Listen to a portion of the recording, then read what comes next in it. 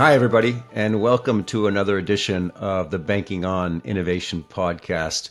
We have a real special treat today. We have Tom Brown, who's the CEO of Second Curve Capital.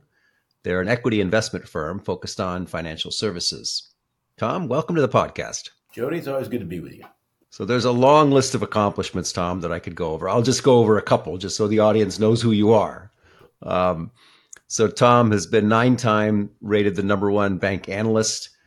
He also publishes a weekly called Tom Brown Weekly, Banking Weekly, which I believe almost every prominent banking executive takes note of or reads or shares.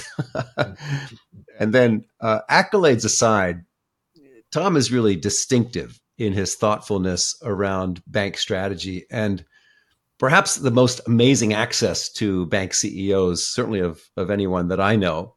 He holds a bank CEO retreat. It's a preeminent event for banking CEOs and other industry influencers, really just to share thought leadership. And Tom, you're always just such a gracious host during the bank CEO event. It's wonderful to be able to participate in it as well. Well, I'm glad you'll be there too. Great. So Tom, let's introduce the audience a little bit more to Second Curve. You have a really distinctive position in the market where you've got deep expertise or knowledge in banking. And over the years, I'd like to just better understand, what have you found that differentiates the Second Curve model? Well, I like the question. When we started in 2000, the investment business, after all the years in equity research, one of the characteristics I listed as to why you should invest with us was our 20 years of experience. Well, I guess I've added to that. So now it's 43 years of experience. But I think the other two things that are interesting to me is that I always was focused. So I really just focused on the financial services sector. And then within that, I tried to really understand the business.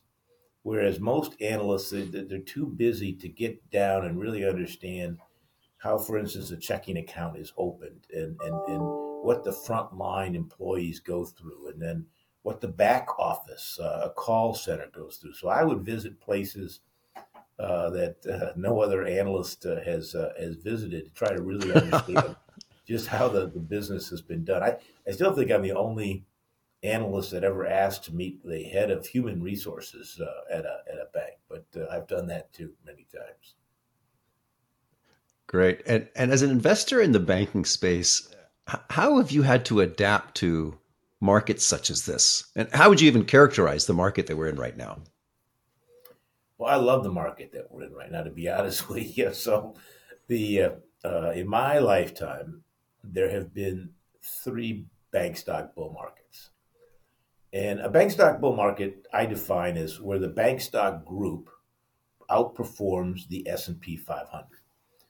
2 of those 3 bank stock bull markets were when exactly that happened. The market went up and bank stocks went up even more. One of them began in 1989 and one of them began in 2009. The third bull market was in between those two, and that was really from January of 2000 until January 1 of 2007. And that's when we had the tech blow up. So, the bank group outperformed by 50%, but much of that came from the overall market being down over that time period. So I think a new bull market has just begun for bank stocks. It starts slowly, as it did in 1989, and it's going to take on. It's for the same reasons, which is it's not that things are getting better. It's that people have been so pessimistic that more bad news is priced into the value of these companies than they will actually experience. Fascinating. I had a chance to meet with Tim Geithner, the president at Warburg Pincus, and he was being somewhat pessimistic. So somebody said, "Can you give me some good news?" And he responded by saying, "It can't be as bad as everybody thinks it is." Mm-hmm. So that was his good news in terms of just how we're positioned to take on some of the different kind of machinations that are going on in the market right now.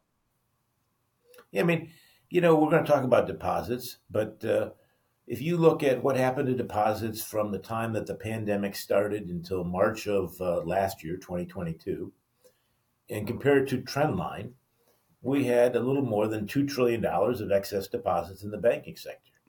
We've lost $1 trillion.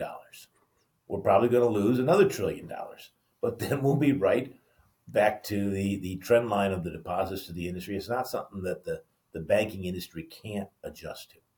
Yeah. You bring such a vast history and set of experiences, and you have a very unique vantage point. Just expound, if you will, what's similar and different in this market environment than from, let's say, the previous rapid interest rate rise, which was in 2008, 2009 timeframe.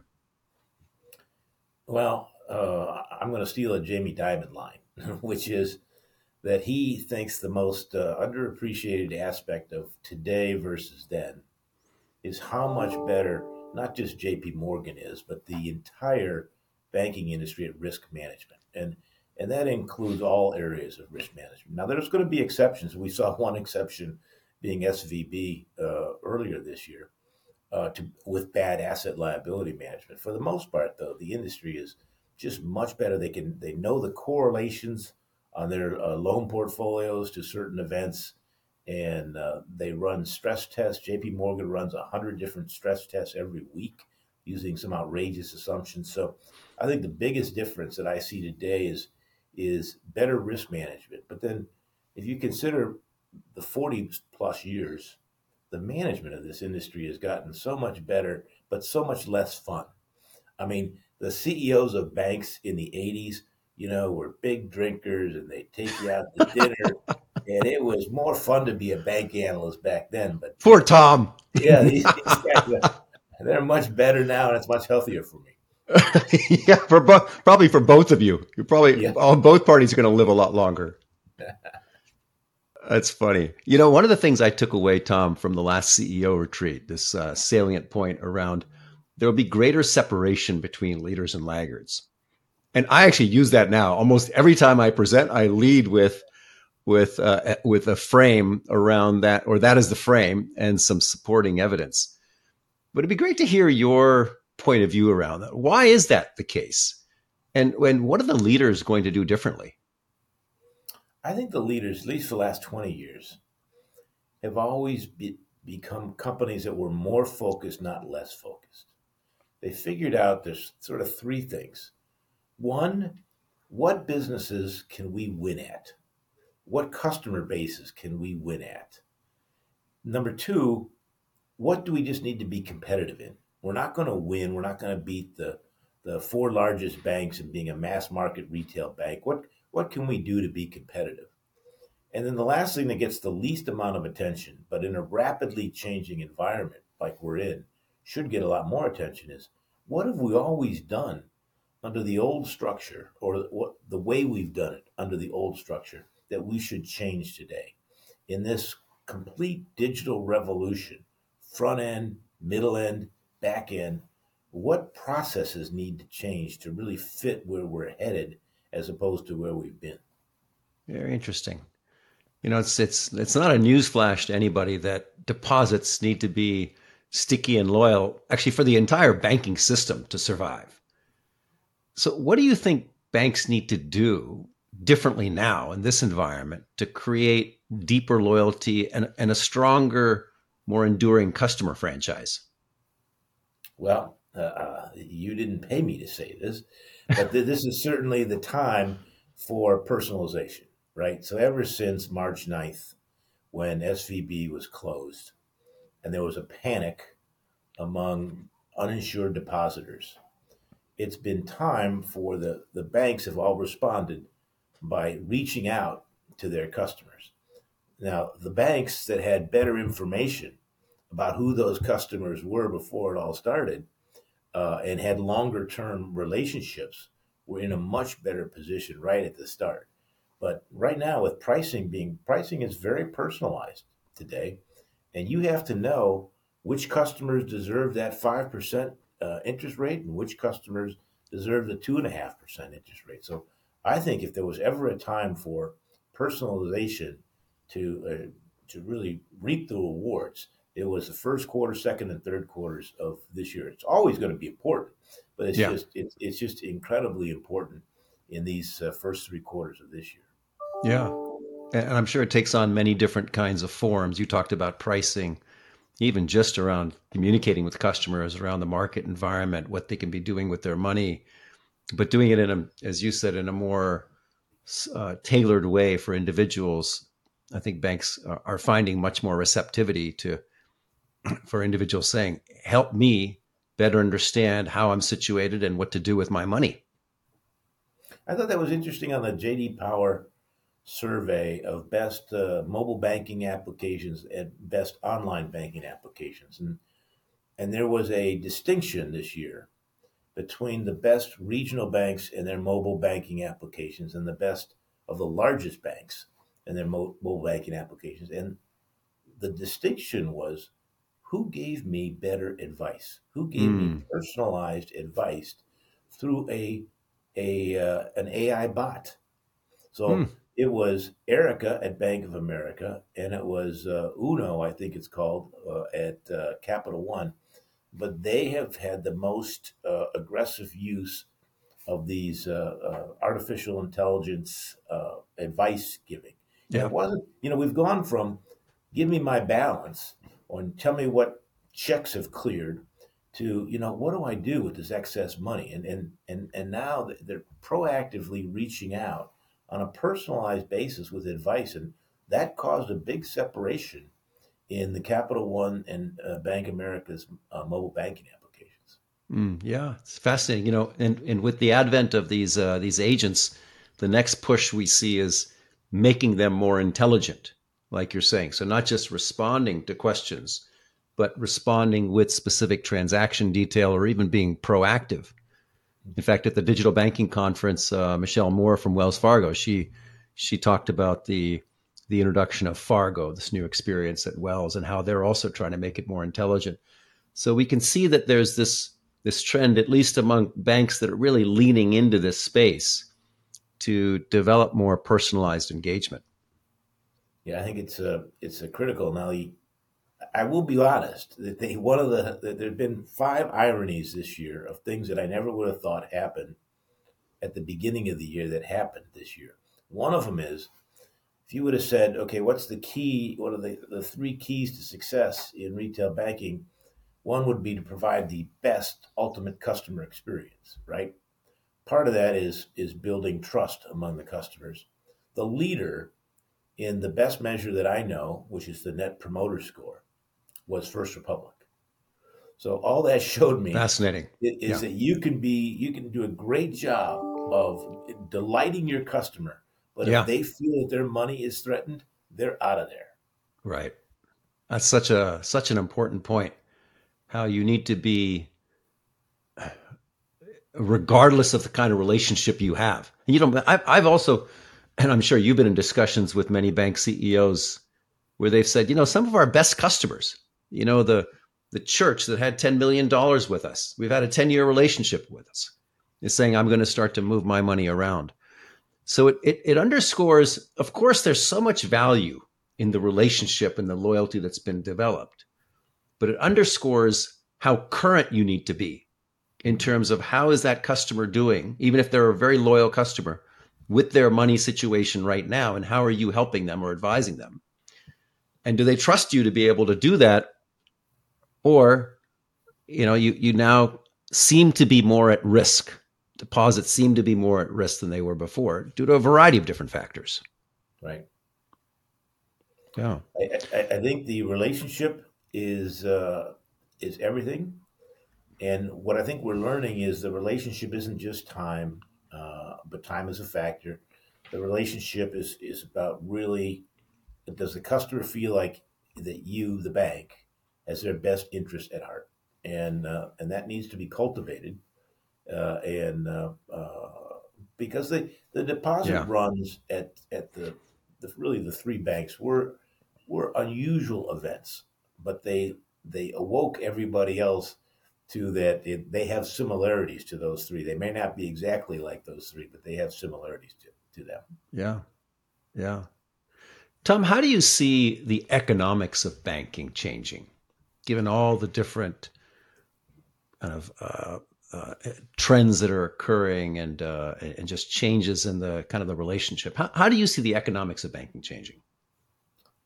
It's been remarkably adaptive.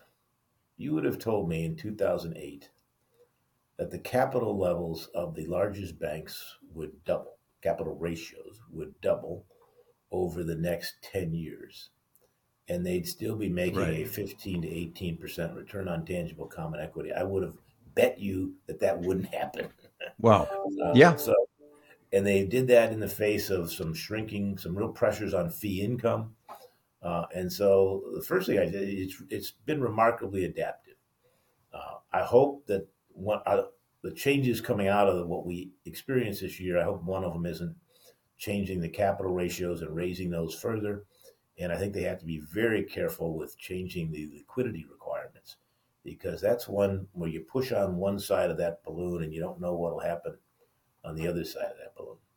Tom, you spend a good deal of time presenting to and hearing from bank boards, and I'm curious as to your advice to some of them, particularly in light of the kinds of transformation efforts that banks are undertaking right now.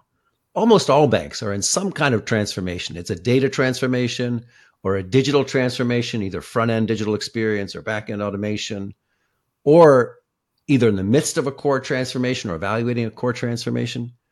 In light of all of these transformational efforts that are underway, how do you see the role of the bank board evolving or changing?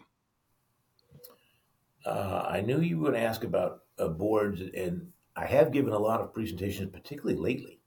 So, because of the how difficult it's been for bank stocks, a lot of the boards are asking me to come in and say, "What can we do to raise the valuation of our company?" And it's just not that easy. But I really, as I thought about the question, I thought that there's a real difference. And if I'm looking at banks with over 50 billion in assets, there's really two types of boards. There's one type of board that is diverse and totally engaged. And there's another type of board that has made the mistake of becoming overly diverse and not engaged. And those are the ones I worry about. When you look at the smaller banks, you find that there's either engagement or not engagement. But I do think that some of the larger banks, in an effort to fill different spots around the board table, they did a disservice and they brought in people or they haven't made them actively engaged.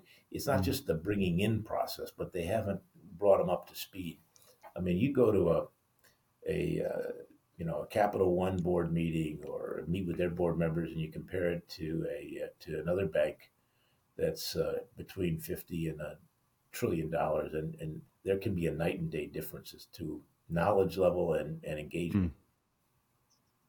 Too many of the ones There are too many people sitting on these boards of the 50 to $1 trillion banks that are there because they can get a paycheck, and the ones that are at the $1 trillion banks, they know the risk is too high. So Yeah. the money isn't enough for them. They have they really care about their board responsibilities. Yeah. Interesting. We talked a little bit about this, but let's dig a little bit deeper in terms of the role of data and analytics specifically, and how can it help sustain customer relationships, particularly as we're seeing more and more movement towards digital channels and digital activity. And then many regional banks who really relied on that local relationship based model need to somewhat rethink that model. Share your thoughts there in terms of what you see, how some of these new capabilities should be embraced or how they're evolving, the strategy of some of the regional banks. They're not evolving fast enough. One of the things that attracted me to Personetics so many years ago was the turning data into information that's actionable.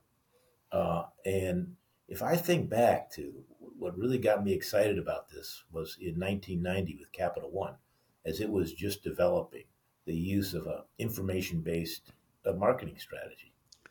So here we are 33 years later, And I would argue that there aren't many in the industry that have totally adopted a data driven, information based marketing strategy throughout their organization.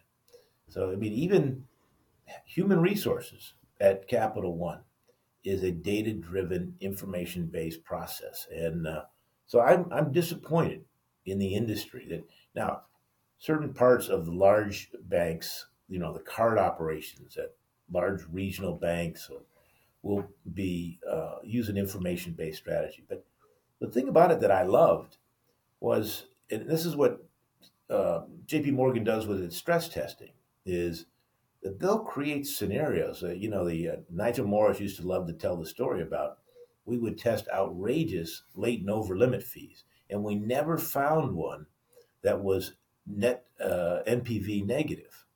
But they never went to the highest late and over limit fees because what he called the mum test, which is didn't pass what his mother Yeah. would approve of. But we don't do that. We don't test the outer limits of profitability enough inside these banks, and I would like to see that process be accelerated here. Yeah, it's an exciting time, I think, in the industry where there is particularly amongst some of the leaders and even many regional banks, mid-sized regional banks, they're embracing advanced data and analytics and delivering more personalized insights. Our view is that a basic version will become ubiquitous, but to differentiate, there's still so much room to grow, so much fertile ground to take where you can deliver. You talked about having personalized pricing. That's one element. But another element is we understand your transaction activities so well that, if you were in this account, you could save this much money. Now, just imagine if I was to come to you as a customer and tell you that, you would think, boy, they're really looking out for me. Yes, I'm getting a different product, but it's a better product based on my transaction activity. And there's so much opportunity and room to grow, I think, to improve that interaction and frankly change the dynamic of the relationship between customer and bank. Jody, I hate to admit this, but later this year, I'll turn 65 and go on, a government program for healthcare. And you have to go on the program. And there's many different options. Not one, I have four different checking accounts. Not one bank came up to me and said, yeah, they know my birth date and said, okay, do you need some help looking at some of these options? And we partner with these other players over here, and let us come in and talk to you. I think that that's just a life event that Yeah, all of us that yeah, are fortunate to get there are going to go through. And yeah, why a banking institution hasn't seized upon that as an entry point, I'm a little surprised. yeah. Such a great point. And by the way, that's a very simple um, inference of that event because it's simply age based. You can infer so many other things or imply so many other things based on transaction intelligence. But you're absolutely right. Leveraging that to then show customers that you really know them, and then connecting your bank solutions with the needs that may not be being explicit, but rather that are implicit that you're understanding through their transaction behavior. I think that's what certainly for me and for us, that's what is so exciting is that I love the steps that the banks are taking right now, but there's so much more room to grow. And Mhm. customers will ultimately be the beneficiaries. And I think those banks that lean in also will create greater separation as well. So I had a son that is 21, started to work last week at Coca Cola. Congratulations. Thanks. He wants to talk tonight about his 401k options. And again, I'm wondering why his primary banking organization uh, didn't use age again as a factor that might have said, okay, you're likely to be entering the workforce. Can we help you with some of these decisions that you're going to be faced with? Yeah. Or recognizing that there's a new source of income. So he may have just started a Right. job or changed jobs. So, Tom, help us then summarize, and maybe you can be a little bit forward looking here. And I like to ask this of all the guests: what will customers expect in the next 3 to 5 years that banks and the industry aren't well prepared for? Well, I think we've seen it already. What they expect, they're going to expect more of. They're going to expect the ease that they've gotten with Amazon and other providers like that. We're still not easy enough. Opening accounts is still not as smooth as it should be. Opening a small business account is nowhere near as smooth as it should be. So that's something that we got to continue to have to get better. And the other side of it is, do you know me? Stop. If you're, I have one of my checking accounts is with Citi. Stop sending me a home equity loan solicitation on every time I open up my mobile banking app. I mean, there's no personalization in that at all. Well, Tom, again, it's been such a pleasure to engage with you over the years. I'm just very impressed with how you formulate your hypotheses and the kinds of relationships that you have across the industry. So I thank you for what you've shared with our audience, and wish you the best. And hopefully you're right. We're in a good market, and hopefully you can really capitalize on it. Great. Well, Jody, it's good to see you, and we'll see you in October, I hope. Will do. Thank you, Tom. Take care.